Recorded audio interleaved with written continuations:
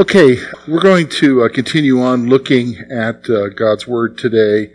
We've been kind of focused on different things that the early church was focused on from Acts chapter 2, verses 42 through 47. So let me just read that to you again, and then I'm going to point out to you what's missing in our churches today, the forgotten reality. So in Acts chapter 2, it says, "And they continued steadfastly in the apostles' doctrine and fellowship, in breaking of bread, and in prayers. Then fear came upon every soul, and many wonders and signs were done through the apostles. Now all who believed were together and had all things in common, and sold their possessions and goods, and divided them among all as everyone had a need.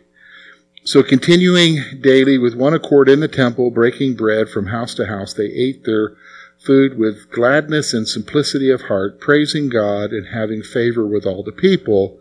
And the Lord added to the church daily those who were being saved." Now, when we started a few weeks ago looking at this, we talked about that, when we look at church today and what people think about church, there really is a forgotten reality. So here's the first forgotten reality in the issue that I was bringing, and that is many believers are confused about what church is. And that's true of pastors, and that's true of people in the church. I just saw a report today. Somebody wrote an article about how declining churches go through a lot of pastors quickly. They'll go through a number of pastors real quick, and I know why that happens. It's in our history here as well at our church. What happens is that if it declines, it must be the preacher's fault. Bring in a new preacher. He'll get it built back up again. And if that doesn't happen quickly, or it doesn't bring the right type of people, you get rid of him until you find somebody that builds up your church. And that happens a lot. That's happened here. You can look at the history of this church and see that as well through the years. When you talk about we've been in existence almost 80 years now. And what happened here is no different than what happens in a lot of churches. And the reason why is that people have a wrong concept of what church is. A very wrong concept of what church is and what the church should be focused on. In that instance, they see it as the more people, the better. Other instances, it might be what kind of service do they have? Or where's their focus at? Is it on evangelism? Or is it on Bible study? Or is it on political issues? Or on social issues? And it goes on and on and on. And the problem is they're all wrong. To be very honest with you, they're all wrong, because that's not what the Bible talks about as far as where the church needs to be focused. And what we see from the early church, from the very beginning of the early church, where their focus was really in 7 things. And so I'm going to go through those with you here. We've gone through them before. I'll just make a few comments. Number 1, God's Word. Their focus was on the apostles' teaching. They did focus on God's Word, but not, can I be honest with you, not to make eggheads out of people. Do you understand? Because sometimes you can get into the study of the Word just simply be able to answer Bible trivia. Or to say that you know a lot. That's not the purpose of knowing God's Word. Knowing God's Word is for you to know for your life and to reach out to other people, not to say that you have a lot of knowledge about things. Okay? So God's Word, fellowship, that's spending time together. So that means not just in a worship service, but in doing things together. Okay? Intimate fellowship, getting to know each other. So, for instance, you guys are in the band. Okay? What I appreciate about the guys in our band is there seems to be a relationship that's developing between the members of the band with each other. Do you understand what I'm saying? There is a level of, they enjoy being together. They enjoy playing music together. In fact, when I came in here, you guys are talking about when you're going to jam. Do you know what I'm saying? Obviously, you wouldn't do that if you didn't like each other. Do you understand what I'm saying? And so that's really what church is about. Church should be about fellowship.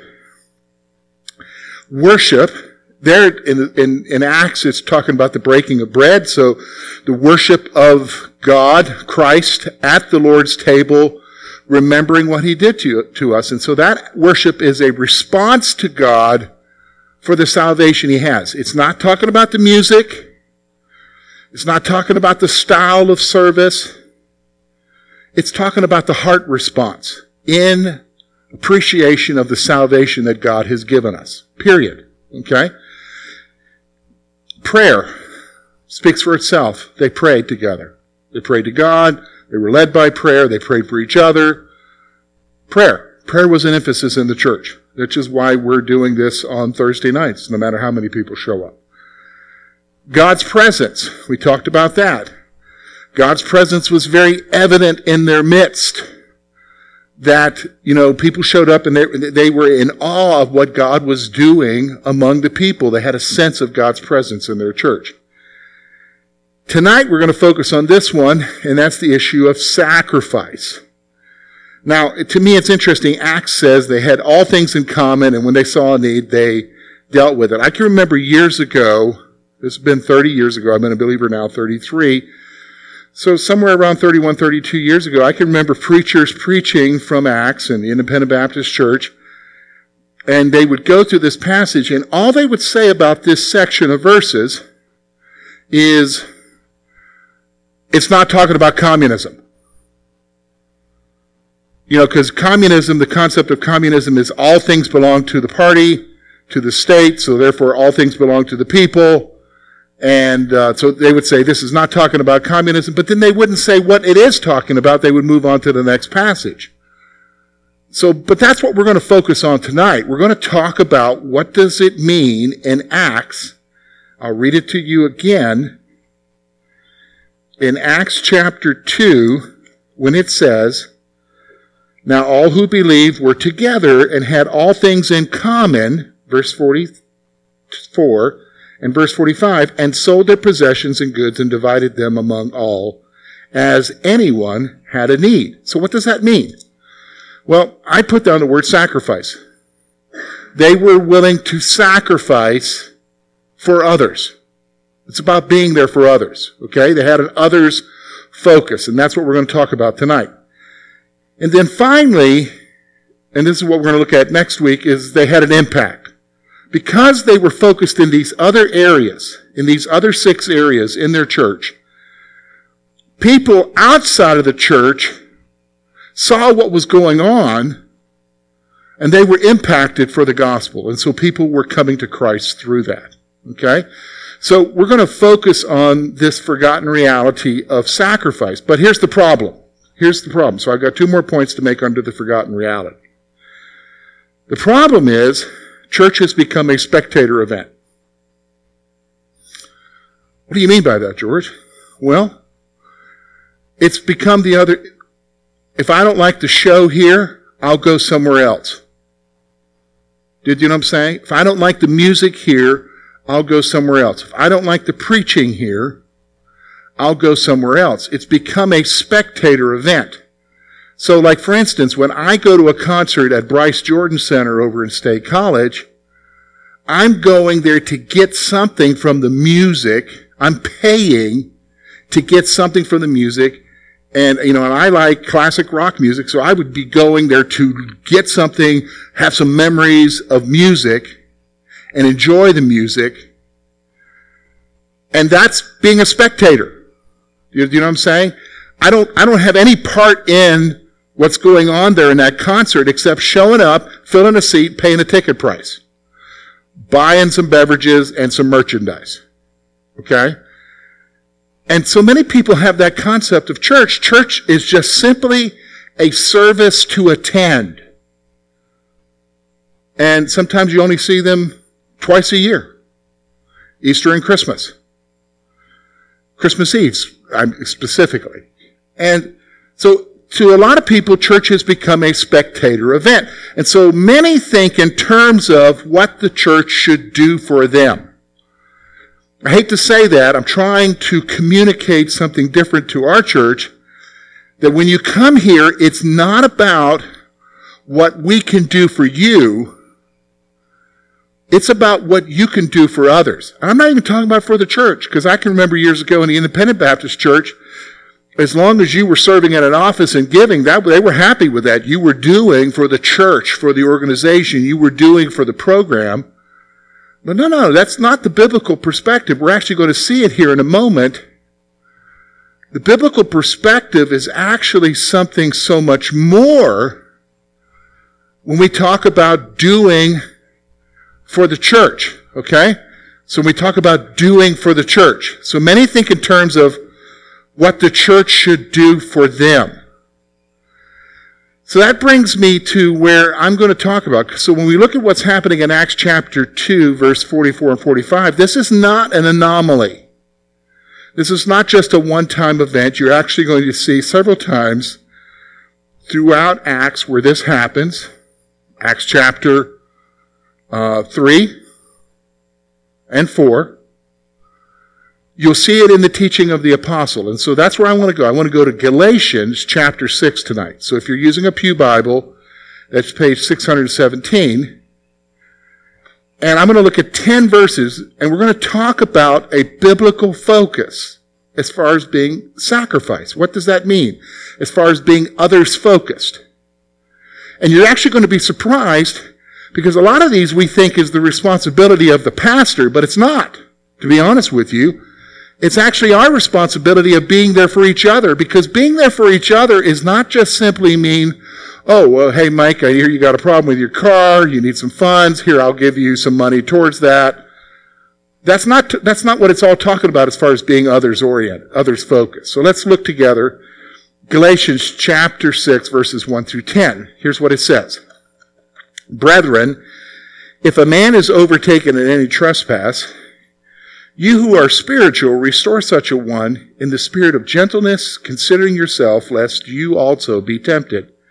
Bear one another's burdens, and so fulfill the law of Christ.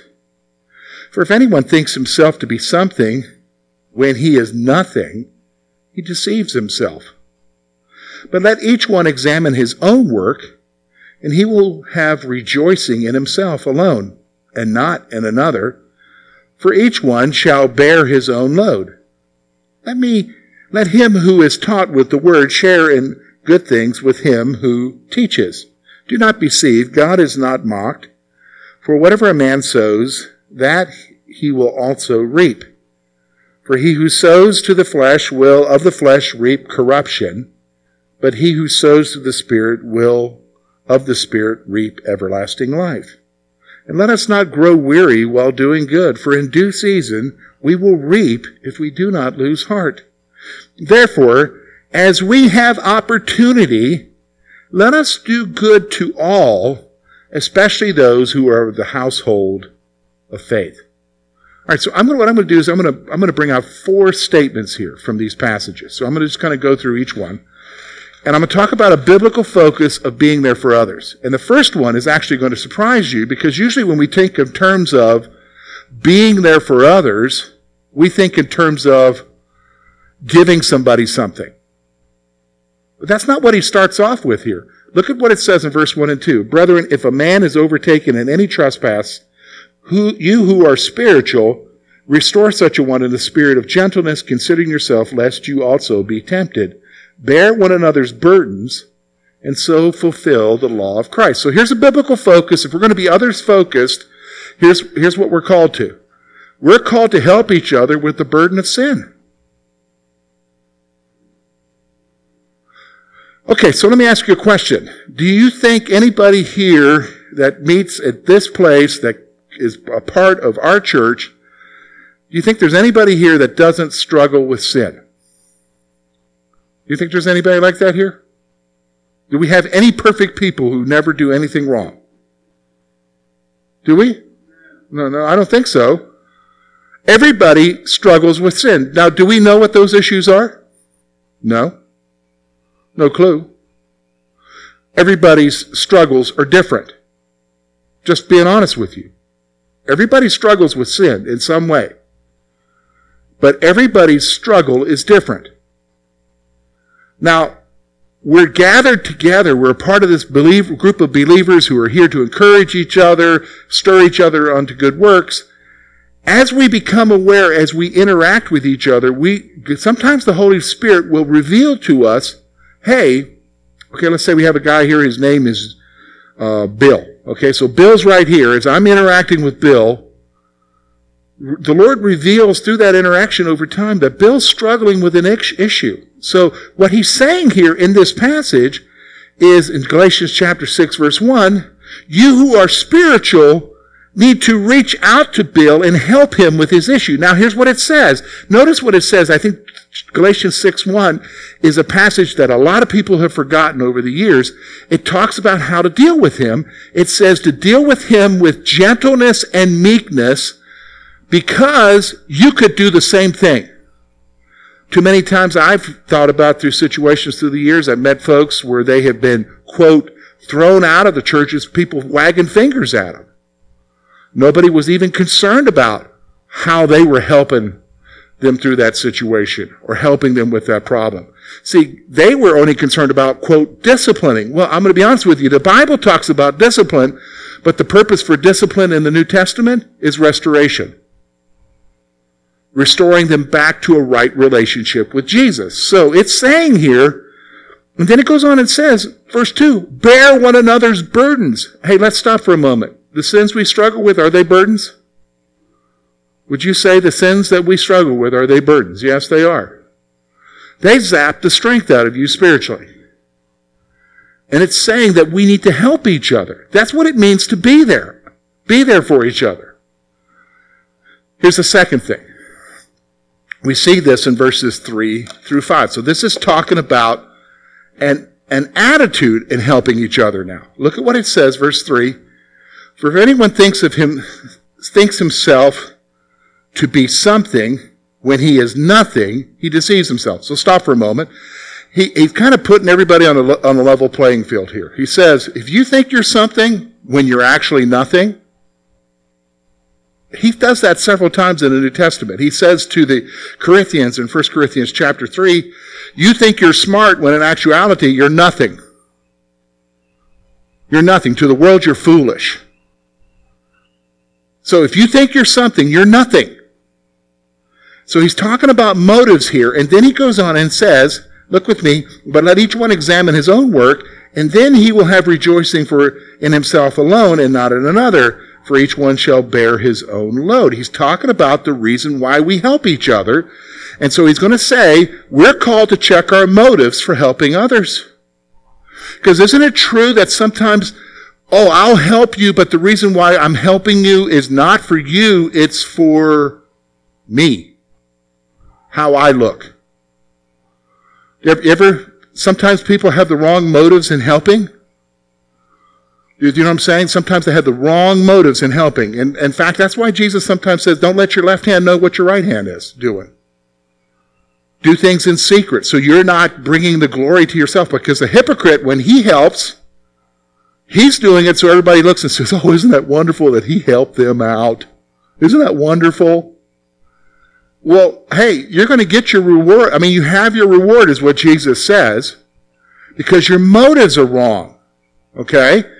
So if you're going to help others, you got to check your motives. You got to check the reason why you're doing what you're doing. Is it for yourself? Hey, and let me just say this, folks. There's a lot of instances, especially in a church, where people can feel very important by helping. And the problem is it's no longer about serving Jesus, it's about serving ourselves. Do you understand what I'm saying? It's no longer about serving Jesus, it's about serving ourselves. And so we're called to check the motives for helping other people. So now we move on to verse 7 and 8. We're going to skip over verse 6, but 7 and 8, it says, do not be deceived. God is not mocked, for whatever a man sows, he will also reap. For he who sows to his flesh will of the flesh reap corruption, but if he who sows to the Spirit will of the Spirit reap everlasting life. Now, again, this is talking about our motives. So here's what he's saying. We will be accountable for what we do. So he's saying, if you're doing what you're doing for yourself, you're going to reap the consequences of that later. If you're doing what you're doing for yourself, you're going to reap the consequences of that later. But if you're doing it for the Spirit, you'll reap the spiritual the reward of that later as well. So again, he's talking about our motives and you just being aware, hey, we're accountable for how we act with each other. We're accountable for how we are with each other. Bottom line. So then that brings us to verse 9 and 10. So look, he says, and let us not grow weary while doing good, for in due season we shall reap if we do not lose heart. Therefore, as we have opportunity, let us do good to all, especially to those who are of the household of faith. So here's the final point I want you to see about this biblical focus. We are to respond to opportunities we encounter by doing good. All right, so let me just go ahead and say this. If you're a believer in Jesus Christ, you don't have to wonder, does God give you opportunities to do good? They're there. The Spirit prompts you. But here's the problem. The problem is we'll say, I don't have time for that today, Lord. I got too many things on my calendar.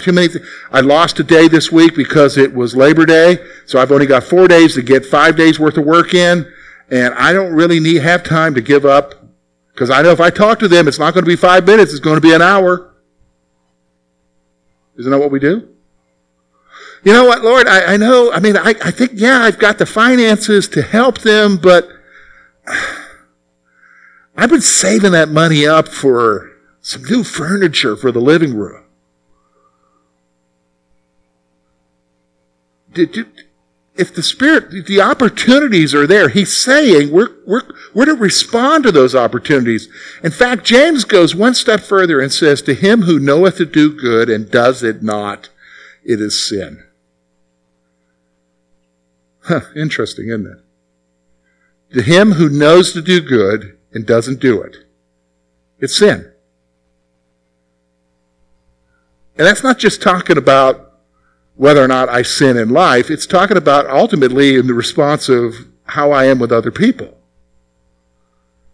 So you're going to see that really one of the focuses here at our church needs to be not stepping up to the plate to do for the church.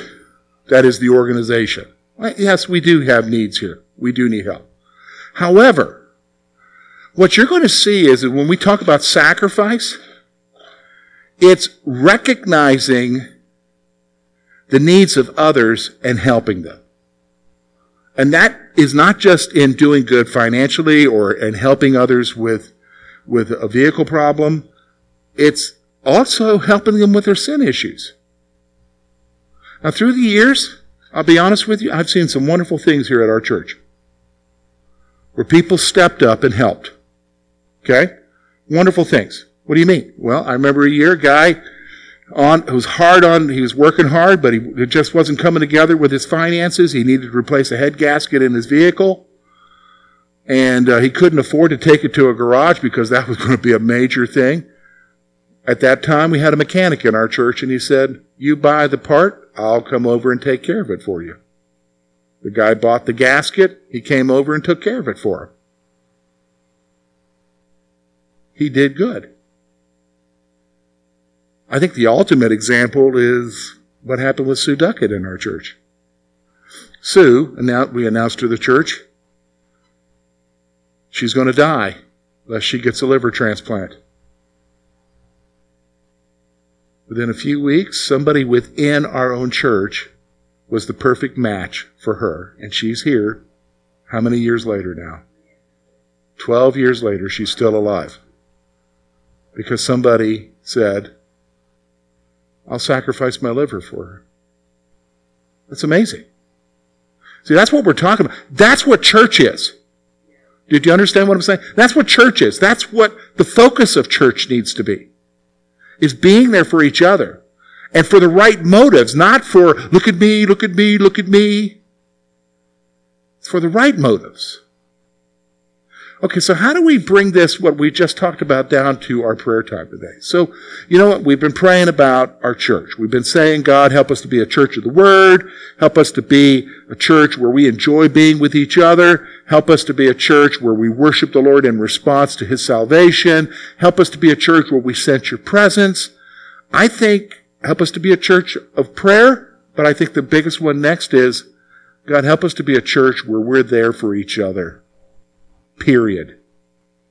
And we'll help each other, whether we're struggling with an issue of sin or if it's some other kind of issue. Because a lot of times, can I be honest with you, the issue isn't necessarily a physical need. Sometimes it's an emotional need, just knowing that somebody cares. Because we get beat up on during the week. Life is tough. And that's what our focus needs to be as a church. So, how do we pray about that? I think the first thing we do is pray, Lord, help us to not be selfish. Because when we talk about the motives of doing it for ourselves, that's selfishness. Lord, help us not to be selfish. And then number 2, Lord, help us to see the opportunities. Did you understand what I'm saying? Help us to see the opportunities. Come saying, God, who can I minister to today? He may not show you anybody the next time you come together, but you might be surprised. He might show you somebody. Who can you show me that I can minister to? Let's pray. Lord, we love you. We thank you for your love for us. And I just thank you for this time that we could look into your word and see the focus of the early church and pray about that for our church. And this whole biblical concept of being others-focused, Lord, may that be true in our church. Would you help us not to be selfish in our thoughts and in our focus as believers who attend here and who are a part of this family? Lord, help us to see the opportunities, and there are opportunities to help others. Help us to be the church that you want us to be in this culture, in this world today. We ask this in Jesus' name. Amen.